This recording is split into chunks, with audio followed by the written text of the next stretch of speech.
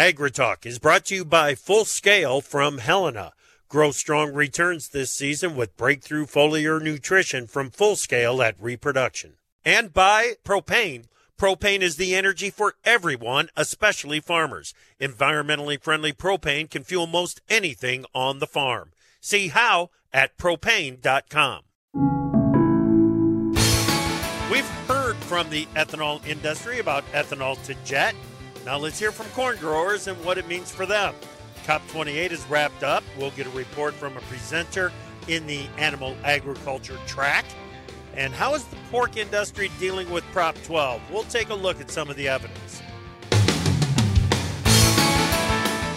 Live from the very brink of guarded prosperity via Farm Journal broadcast, this is AgriTalk.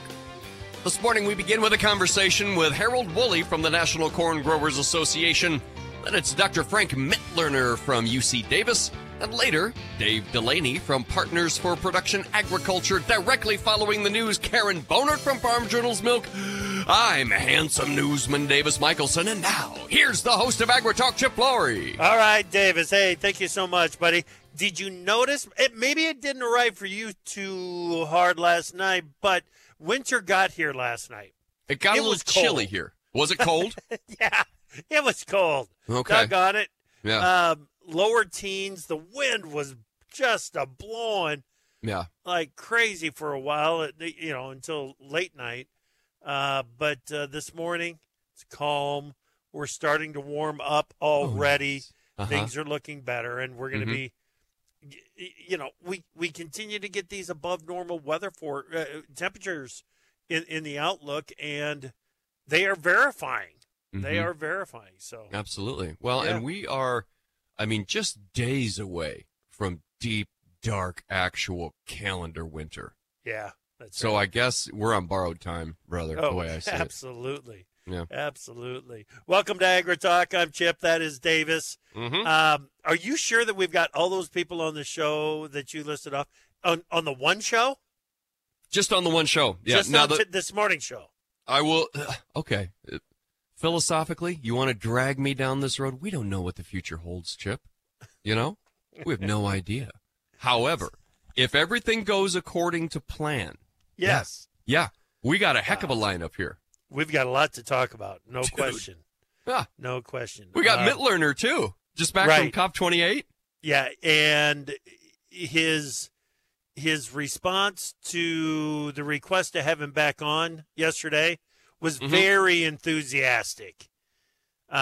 He said that there is a lot to talk about and a lot has happened since he was last on. And he was last on December 5th. Yeah, so, it's not that long ago at all. No. It was just earlier this month. Yeah. And I think Mitlerner, isn't that French for enthusiasm? I think it might be. I'll have to check. We'll check during the break. Check that out during the break. Yeah, we'll check. Let's get to the news. Well, we've got to start with this USDA daily export sale. They reported 132,000 metric tons of soybeans sold to unknown destinations in the 23-24 marketing year, Chip. We had 8 days in a row, took a break yesterday, and back on the boat today. So hopefully we can keep the string, build another string of sales. Well, the National Weather Service weather outlook calls for a slight risk of excessive rainfall over parts of central and southern California today. Lake effect snow downwind of the lower Great Lakes and upslope snow over parts of the central Appalachians again. Rain for most of the West Coast. I think the upslope snow button is stuck for the central Appalachians. It's like 2 weeks now, every day with the upslope snow. Yeah, you ought to make a trip over there just to see what that upslope snow is all about. I think I owe it to the listeners to go get lost in the Appalachians for a while. Seems like a good idea.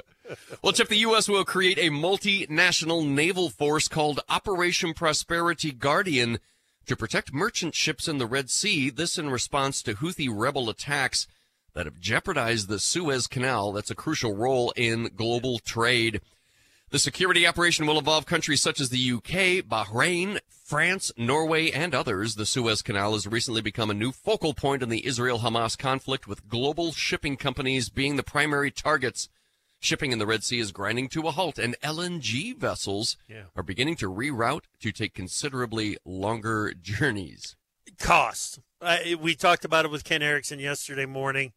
all this is adding to the cost of moving products that consumers need around the world. Well, Chip, European natural gas futures experienced a significant drop of nearly 8%, falling below 33 pounds per megawatt hour on Tuesday. Or is that euros? I think that's 33 euros. Euro. The little symbol there. This reversal followed a 7% increase in the previous session. Investors seem to overlook concerns related to shipping disruptions and instead focused on the presence of ample gas supplies and mild temperatures. Mm-hmm. The European Union and the United States agreed to extend a truce on steel and aluminum imports, preventing the reintroduction of tariffs on transatlantic trade. The European Commission, the EU's executive branch, announced that retaliatory measures implemented during the Trump administration will be suspended for 15 months. Senators are reportedly facing challenges in reaching a consensus on immigration reform, and this impasse is affecting the progress of aid packages for both Israel and Ukraine. According to Senate Minority Whip John Thune of South Dakota, it is unlikely the Senate will be able to vote on an immigration deal this week. Chip, let me just throw this log on that campfire. The 118th Congress, currently on track to be one of the least productive in modern history, with just a few dozen laws on the books at the close of 2023. Well, that's what that narrow majority in the House is going to do to you. Well, in the Senate as well. And now we've got senators digging in their heels over immigration. Quickly here, let me make sure I get this out. USDA ag producers can now enroll in the Farm Service Agency's ag risk coverage and price loss coverage programs for 2024. Producers can make election changes and enroll for the 2024 crop year starting today.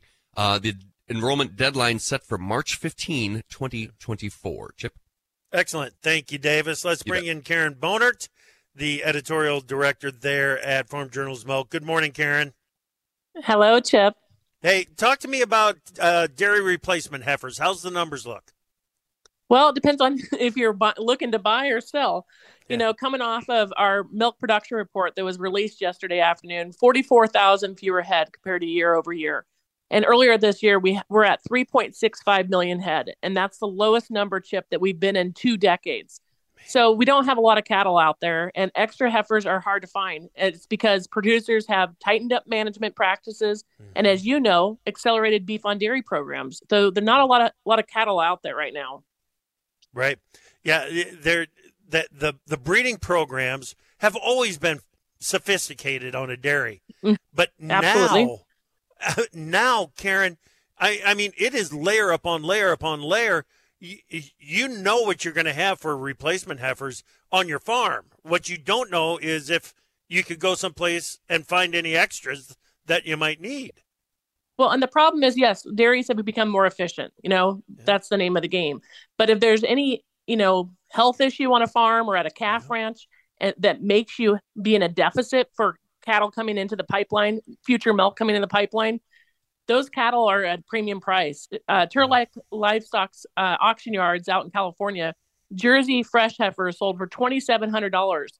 And those, a lot of them are going to the Midwest bound. So that's another 100 or 150 of freight added on. That's an expensive cattle. So some people are kicking themselves in the rear that they should have bought cattle when they were cheap earlier this year or last year.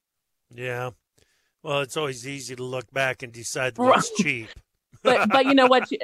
Hindsight's 20/20. But this is a bright spot for dairy, especially people like my husband who have some cattle to sell. It adds a nice profit line to the bottom end. Yeah, absolutely. And that was part of the conversation that we had out in Vegas at Milk Business Conference. Absolutely. Good stuff, Absolutely. Karen. Thank you. All right. Thanks, Chip. Yeah, get more on that story at www.dairyherd.com. Okay, coming up next, we're going to have a conversation with Harold Woolley. He is the president of the National Corn Growers right here on AgriTalk. From powering irrigation engines to warming buildings, propane has always been a part of American farm life. Now, you can be a part of propane's future and save money at the same time. The Propane Farm Incentive Program is a research initiative that provides farmers up to $5,000 towards the purchase of new propane-powered equipment. In exchange, participants share performance data to make tomorrow's ag operations more cost-effective, more efficient, and more environmentally friendly with propane. Getting started is simple. Visit propane.com/farm incentive to see if you're eligible. To produce higher yields and greater value at harvest, timing is everything. Full Scale from Helena helps soybeans reach their full potential with breakthrough foliar nutrition and reproduction. Full Scale delivers beneficial plant extracts and micronutrients with the added efficiency of ENC formulation technology. It gives your soybeans every opportunity to grow strong returns this season. Contact your local ag retailer or Helena representative to learn more about Full Scale. Always read and follow label instructions and check registration status before use.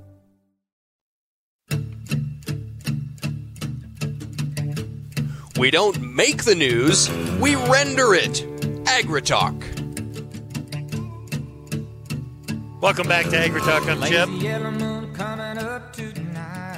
Glad that you are with us on this Tuesday morning, and we are glad that Harold Woolley, president of the National Corn Growers Association, is with us as well. Good morning, Harold. How are you? Good morning, Chip. I'm doing well. You know, I had my hip replaced on Friday, so it's been an interesting weekend. But every day I'm getting more mobile, and pheasant hunting season ends on January 1st, so I'd sure like another rooster for the pot. Hey, that's a great goal to set for you right there. Plus, you got plenty of traveling in the year ahead coming up here, buddy. I hope they got that thing in there square. Well, I have confidence in my doctor, so I'm sure it's all going to be okay. Yep, no doubt. How's the weather up there in Minnesota? It's kind of a gray December, but it sure is warm. So looking at rain on Christmas Day, so no white Christmas for us. Right. We're going to be the same way here in Northeast Iowa. At least that is the forecast. Let's jump into this here, Harold. We had Troy Bredenkamp from the Renewable Fuels Association on the show yesterday morning talking about the Treasury Department's decision to use a modified version of the GREEP model in determining corn-based ethanol's place in line, I guess, in the sustainable aviation fuel marketplace, using ethanol as a feedstock for SAF. This is exactly what we wanted, isn't it, Harold? Well, it has to be considered a win, Chip. If they'd have went with the ICAO model, that European model that does not allow for feedstocks that could alternately be used for food, we'd have been out of the picture. So there's going to be more hurdles that we have to cross in this process. This was the first one, and I think we got across it. So very happy for that announcement. Yeah, the one thing that Troy said a couple of times that elevated my concern over this process going forward is that there could be some modifications to that model going forward. We still don't have all of the details, but the way things are setting up, as you said, we've got to consider it a win. Now, how big of a win might this be, Harold? Well, as you know, that aviation fuel market is a tremendously huge market, and they are considered to be some pretty significant carbon emitters. So if we're going to be serious about reducing the amount of carbon that we emit into the atmosphere in this world, something has to be done with aviation fuel. So there's a tremendous amount of potential there. But we have some hurdles to cross to get there. Yeah, we talked. We also talked about this decision yesterday afternoon with Pete Meyer from Muddy Boots Ag, and his bottom line on this, and I want to see if this lines up with your attitude on this as well, Harold. But his bottom line is that the effort to get ethanol into the jet fuel market is going to start on individual farms. It starts even before the ethanol plant and looking at that carbon intensity score on a farm by farm basis. I think there's some truth in that without a doubt. If we're going to get the carbon intensity of ethanol lowered to where it fits into the sustainable aviation fuel, it's going to have to be a system-wide effort. We're going to have to do everything we can on our farms when we grow this corn to sequester carbon and to not emit excess carbon. And then our plants are going to have to be run efficiently so that their carbon intensity scores are low too. Everybody's going to have to work on this. Yeah, yeah.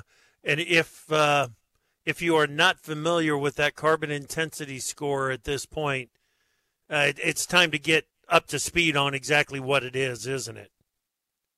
Absolutely. This is a part of that society is focusing on. Yeah. Climate change is a big deal for a lot of folks, and it's very real for them, and they want to see some changes made. So we need to participate in that. Well, and the thing is here, Harold, in this case in particular, there is the potential for a premium price to be paid for delivering the right product to the right ethanol plant at the right time to participate in what could be a $1.75 per gallon tax credit on the sustainable aviation fuel. It could pay off for you handsomely.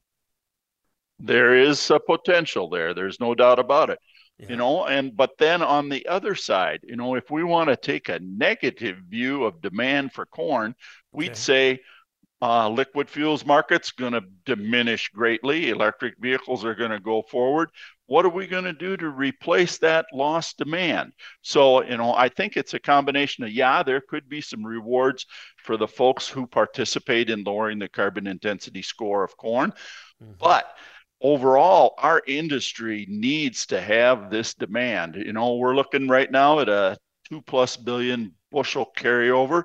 And if we have good weather and we grow the kind of crops we're capable of, that's only going to increase. So, demand creation is the big picture that we need to be thinking about too. Amen. Yep.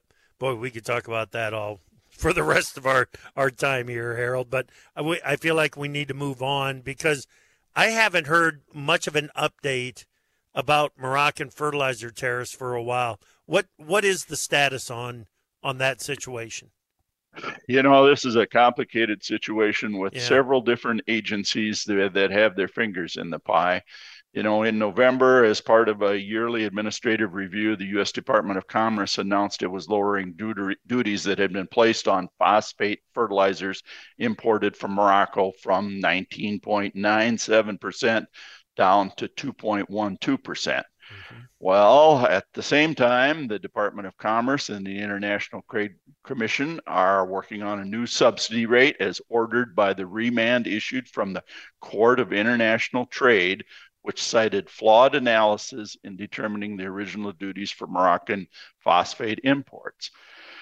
So, we got the duties lowered, but going forward, we're going to have to have them lowered again. We need low duties. We need to be able to import that Moroccan fertilizer. Yeah. Okay. Odds of finishing the job on that? Well, I think they're pretty good.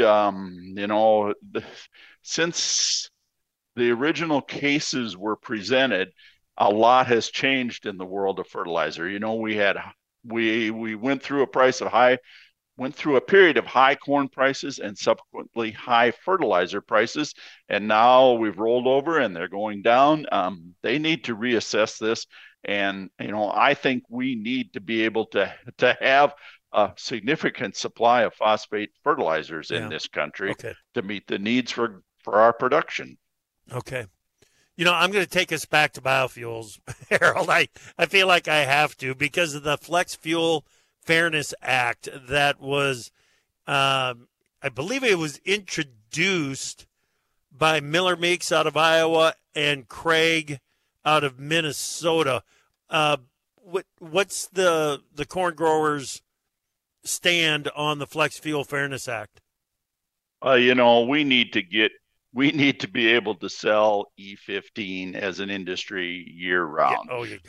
Our consumers are demanding it. In Minnesota, we just passed a law last year, the legislature did, that requires reporting. Stations need to report their sales in, and we see month over month gains in consumer purchases of E15 marketed as unleaded 88. So consumers want it.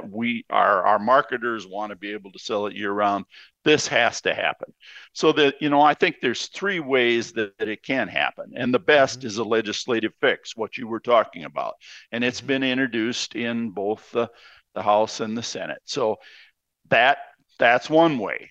The other way is the 8 Midwestern governors send a letter to the EPA requesting that they be allowed to sell it. Well, EPA needs to act on that.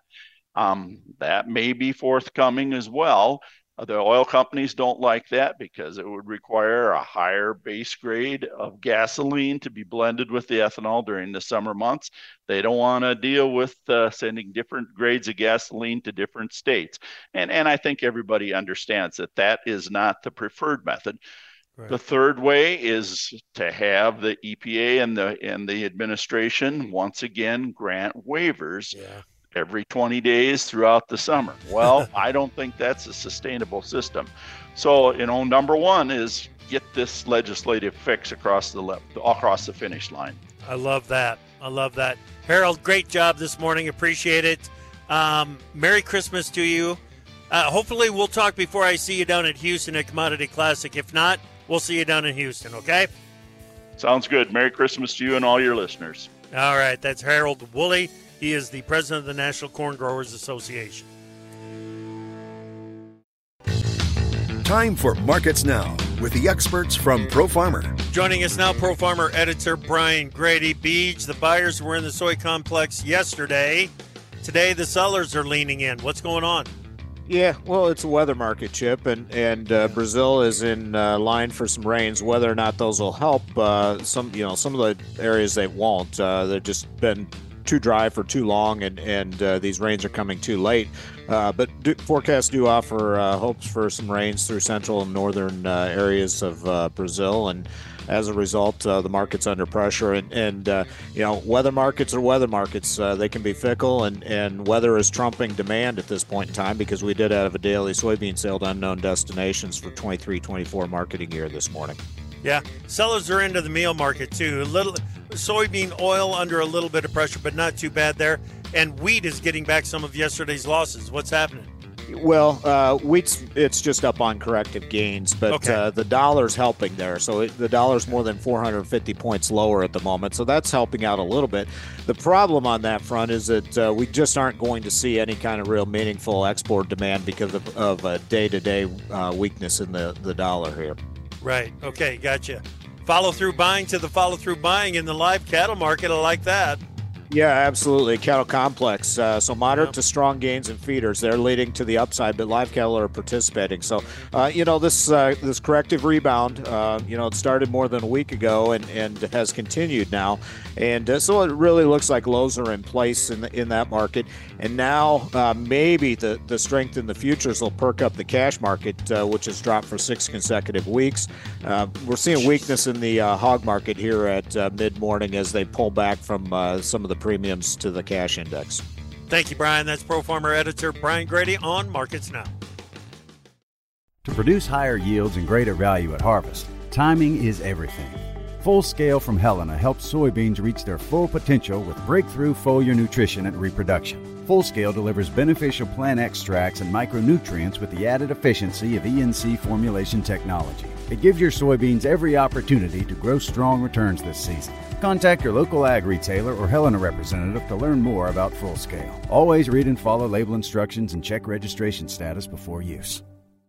From powering irrigation engines to warming buildings, propane has always been a part of American farm life. Now, you can be a part of propane's future and save money at the same time. The Propane Farm Incentive Program is a research initiative that provides farmers up to $5,000 towards the purchase of new propane-powered equipment. In exchange, participants share performance data to make tomorrow's ag operations more cost-effective, more efficient, and more environmentally friendly with propane. Getting started is simple. Visit propane.com/farm incentive to see if you're eligible. Opinions expressed on AgriTalk do not necessarily reflect the views of Farm Journal Broadcasting, affiliate stations, or sponsors. The best talkers in ag, including you. Join the conversation on AgriTalk. Call us at 855-4TALK-AG. Davis Michelson, I'm looking forward to this conversation right here. Chip Flory. I am as well. Always. I look forward to most of them. Okay. Okay. Fair enough. But this one's really got my interest up here. Okay. It is with Dr. Frank Mitlerner. He is an air quality specialist and professor at UC Davis. He's the director of the Clear Center there at UC Davis as well. And he is fresh back from Dubai and the global climate gathering there that they call COP28. Dr. Mitlerner, hey, thank you so much for making time for us again this morning. Welcome back. Well, good morning. Thank you for having me. Yeah.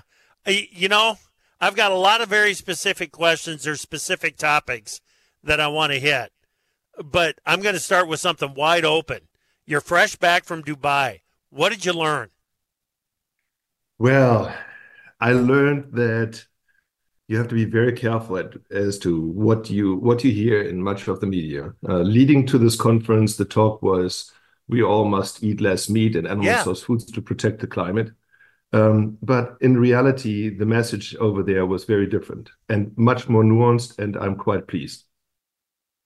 Okay. That was one of the very specific questions that I wanted to get to, because when you were last on with us on December 5, the day before you left for Dubai, that whole movement was gaining momentum. And I was going to ask, how real was it on the ground when you got there? It doesn't sound like there was much legs to that argument when you got there. So the notion that we eat less meat to protect the climate was not one reflected in the meeting.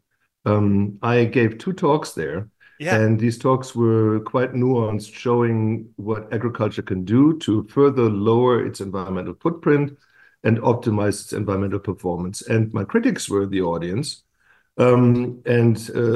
raising criticism as they normally do, saying we need to drastically shrink our consumption of animal source foods.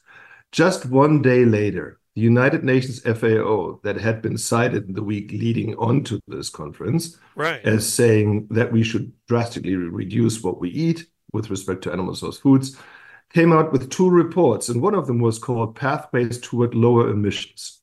And it was about animal agriculture and how it could reduce emissions. And what I have to tell you was that the report really used a common sense approach. And it was very clear that instead of looking for a silver bullet, there needs to be a silver buckshot of approaches to reduce emissions. And they all involve farmers and not so much consumers. In fact, the same report said that reducing animal source foods in our consumption would be the least of all effective methods to reduce the impact of food on climate. Wow. I listened to the conversation that we had last, and one of the points that you were going to make is that the consumption lever is not the answer. The answer is on the production side and reducing it there. How all of a sudden did that become the talking point? What was the trigger? It's interesting. The United Nations FAO, the Food and Agriculture Organization, that is the leading body in the world on food and health and food and the environment and so on. They came out with these 2 reports, and these 2 reports were exactly contrary to what we keep hearing in the media. Exactly the opposite. They said we need to work with farmers, we need to improve productivity, we need to improve efficiencies, and we should produce food in those places in the world that do it best, that do it most efficiently. They also were very clear that modern agriculture production is the way to go, that we need to use technologies and techniques that optimize production and therefore limit environmental footprints, because that's the only way forward. I couldn't believe my eyes when I saw these reports, because they were exactly 180-degree opposite to what I've heard leading to the conference. Well, that would explain, I believe, why I didn't hear much of the methane story coming out in the coverage from COP28. It's because what the official recommendations are don't fit with the narrative of the mainstream media. Yeah, that's absolutely true. There's no question about this. I'm normally not bashing media because I know they have to do a difficult job and they're not expert in these fields. But they came in with their guns blazing, saying, this is what we all need to do, and the UN says so, the FAO says this and that and the other. The UN said exactly the opposite of what was reported leading on to this conference. And so I was very glad to have been there. And I'm also, I have to say, amazed that after these reports came out, I didn't see a word of them in the media. I mean, people like you should know about this. Why don't you? Because it wasn't reported. It's crazy. It's crazy. But we're not really dependent upon those. We do our own reporting. I'm directing the CLEAR Center here at UC Davis, and half of the CLEAR Center is in science communications, and we are getting the word out. I think it's very important that our farmers know that they are a very important part of a climate solution and what those ways are that they can contribute. They are the centerpiece of living up to the what we call 2050 challenge, which is a tripling of human population on this planet throughout our lifetimes. Our farmers are the ones that have to do the unthinkable task of feeding all of us. And so we need to work with them and not against them. And I will continue to use my life's efforts into doing that. So all this concern about the plans in the EU to reduce cattle herds becoming the standard around the world, that's far-fetched, is what I'm hearing. Well, what the FAO suggests is different from what we hear in European governments. Many European governments have the Green Party involved, and they simply want to limit the consumption of meat and milk and eggs, and that's their goal. But that's not what most people want. Right. In fact, in the United States, for example, in 98% of all refrigerators, you find meat, milk, and eggs. People want to consume those, and we need to continue doing it in the best way we know. Right. Okay. When we talk about these big picture efforts, you've got to look at how it's going to be, how the goals are going to be pursued. Is it a carrot or a stick approach? What's favored? In my opinion, there's no doubt. Every parent knows that the carrot works much better than the stick, and good policymakers should know that too. In fact, there are some regions in the world, and I live in one, believe it or not, in California, we have been using the carrot approach of incentivizing farmers to reducing emissions, showing them how to do it, and then working with them to get it done. And in the case of our dairy sector, our dairies have already achieved a third of what they are mandated to, but not by using the cane, but by using the carrot. So they're doing it voluntarily. And that's the way forward. That is how you get the job done. It shouldn't surprise any of us, but that's how you do it. Okay. Excellent. Feed additives, you continue to do the work. Get us up to speed on the work that you are doing there at UC Davis. And when you were on last, we talked very briefly about the putting some seaweed into rations and reducing methane output. What is the status of that research? So there are multiple feed additives. Seaweed is one of them. There's another one called Bovaer. Then there are essential oils and tannins and so forth. And they differ in how effective they are. But within the next 5 years, we will have various feed additives that can reduce 10 to 40% or so of the methane that's belched out by these animals. Feed additives are one tool in our toolbox, but there are others. For example, methane is a heritable trait. You can breed for methane. Yeah. They are low and high producing methane producing cows, and you can now identify which one is the low producing cow and use her for breeding. And that is a permanent reduction of methane, one through breeding, as I said. There are other techniques around animal manure and so forth. There will be, as I said, a silver buckshot approach of multiple solutions and not just one. Yep. What about, and the one that you kind of surprised me with in our last conversation was it's not the feed yards on the beef side of things. It's not the feed yards that are the greatest methane contributors. It's that cow-calf producer. What are some of the solutions that you're looking at there? Yeah, so I just want to make it very clear that I will never finger point at one or the other sector of an industry, but many people think it's the feedlots because they are large and there are many animals that are in close proximity. But what they feed is 80 to 90% concentrate and 10 to 20% roughage. But it's the roughage that when it's digested, that's forming the methane. And so under grazing conditions, what can be done? The one is breeding. The second one is there are now capsules that you can actually put into the rumen of an animal, and they slowly release an active ingredient that reduces methane that's belched out. Then the New Zealanders are working on a methane vaccine. Just like the other vaccines you give to livestock, in the future there might be one that then reduces methane permanently. Wow. There will be toolboxes filled with tools, and farmers eventually can pick what they want to use. I tell you what, Dr. Mitlerner, I always enjoy our conversations. I learned so much. Thank you for making time for us. You are most welcome. I'm always happy to be on your show. Thank you. Excellent. That is Dr. Frank Mitlerner, air quality specialist and professor at the UC Davis, director of the Clear Center there at UC Davis. A vaccine for methane. I think maybe my wife would be in. To produce higher yields and greater value at harvest, timing is everything.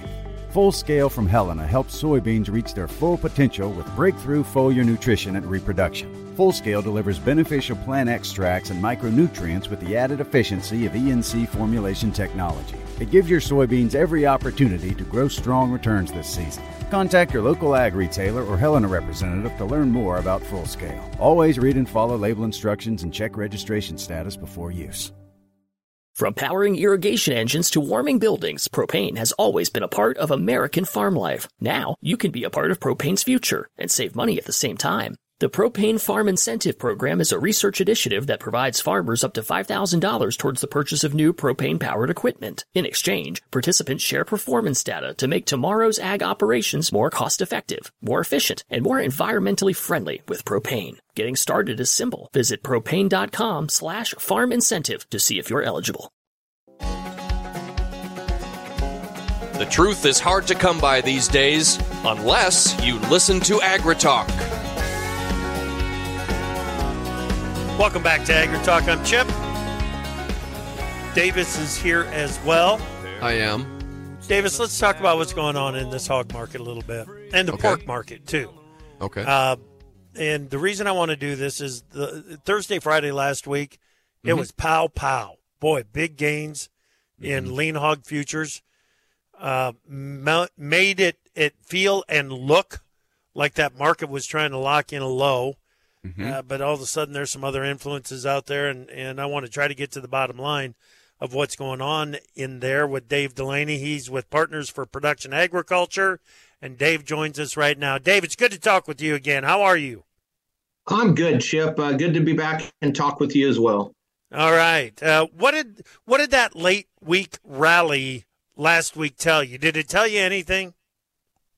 Yeah, it did. It told us that the funds are alive and well. And as we focus on the fundamental aspect of the hog market from Friday to Friday, so let's go from the 8th of December to the 15th. Actually, we lost some money. Cash was about, just short of $4 lower, and the cutout was about $1.50 lower with a little rounding error. So I think that late week rally, Chip, was certainly fun money movement that splashed over into even Monday this week.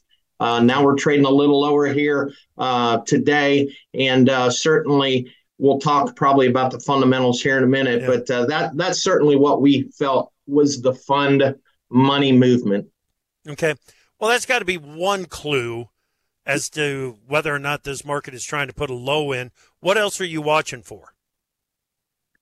Well, I think as we look for the low in the market, we're kind of falling back to, we talk about normal, seasonal, moves in the pork market, what is normal and generally what is seasonal. We're really focusing on the fundamentals here, Chip, as we move forward. There's no doubt coming into this holiday season, as we do every year, we're going to back up some pigs. We're looking real close at the supply side of things and try to feel our way through the demand side as well, which is harder. But we're looking for, that fundamental transition to happen sometime, let's call it late January, as we hopefully get through this backlog of pigs that we're going to have here through the holiday season, and maybe try and find a bottom fundamentally in that time frame. So end of January, first part of February.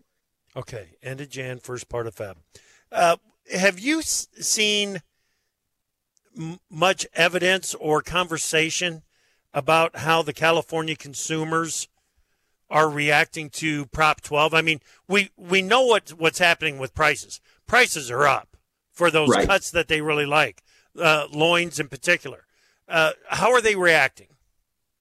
So it depends on the region you're in there, Chip, in California. And certainly we know that the Prop 12 is a law and was made a law. And the citizens and the retailers of California are going to have to certainly abide by it. The retailers are, as well as the packers that are shipping pork to California to be resold, whether it's on the resale side or food service or whatever. What we're seeing is there's parts of California that has been a little tight, and demand has still stayed good. We've seen parts of California that there's plenty of product getting in. We know that California has told us come January 1, it is going to be full swing. They are going to do auditing, and what we're going to see is continued higher prices for the California consumer and less product getting into the state due to not enough, what we feel, for the demand of, the California consumer on pork is about 10% of the industry. Yeah. We don't have enough sows that are compliant, which leads to market hogs going into the state. Okay. So what kind of an impact is that going to have on the overall market, Dave? Ultimately, I think what we're going to see, Chip, is that pork that and let's call it Prop 12, pork that is not compliant to go into the state of California, we're going to have to find other avenues to get rid of that pork, whether it be through other domestic channels and states or the export market to get rid of that pork. Yeah. Whenever we talk about have to find another way to get rid of pork, to me, that's, it's kind of a nice way of saying prices are on pork are probably going down. Yeah. Yeah. Yeah, that's right. And then we got Massachusetts Q3 coming up as well, right? Exactly. I know there's some state entities as well as some integrated systems that are certainly trying to lobby against Massachusetts Question 3. But, the big defining difference in Prop 12 and Q3 for me, Chip, is, it's got transitory laws within Q3 that, non-compliant pork is not even supposed to travel through that state. So that's going to be a hard one for the pork production community to swallow as that thing gets adopted and gets implemented, because we need to have every channel we can to get pork to every state here in the U.S. and Massachusetts is going to throw up a barrier, and certainly that is going to not help our demand standpoint as well. Yeah. What are you thinking on profitability for the hog producer out there, Dave? It looks like if there's going to be profits to be made in 2024, you better grab them when you get the opportunity, right? Oh, exactly. Very good point, Chip. We're seeing some alleviation, on the input side. We've seen the corn come down. I think it's down again today, 3 or 4. But you're exactly right. We've got profitability, June, July, and August. And with our production, and we're going to have a hogs and pigs report come out again Friday here. We're going to look at pig save per litter and the productivity bump that we've seen that's going to affect us. So you're exactly right. Anytime we can pencil a profit, we need to be looking at hedging that off. Dave, let's stay in touch. Good stuff, man. Thank you. You bet. Anytime. Have a good holiday. You bet. Merry Christmas to you, too. That is Dave Delaney, Partners for Production Agriculture. Hey, thank you so much for listening this morning. Come back this afternoon. We're going to have a conversation with Darren Fessler from Lakefront Futures. And tomorrow morning, Danielle Sequeira, straight from Brazil, right here on AgriTalk.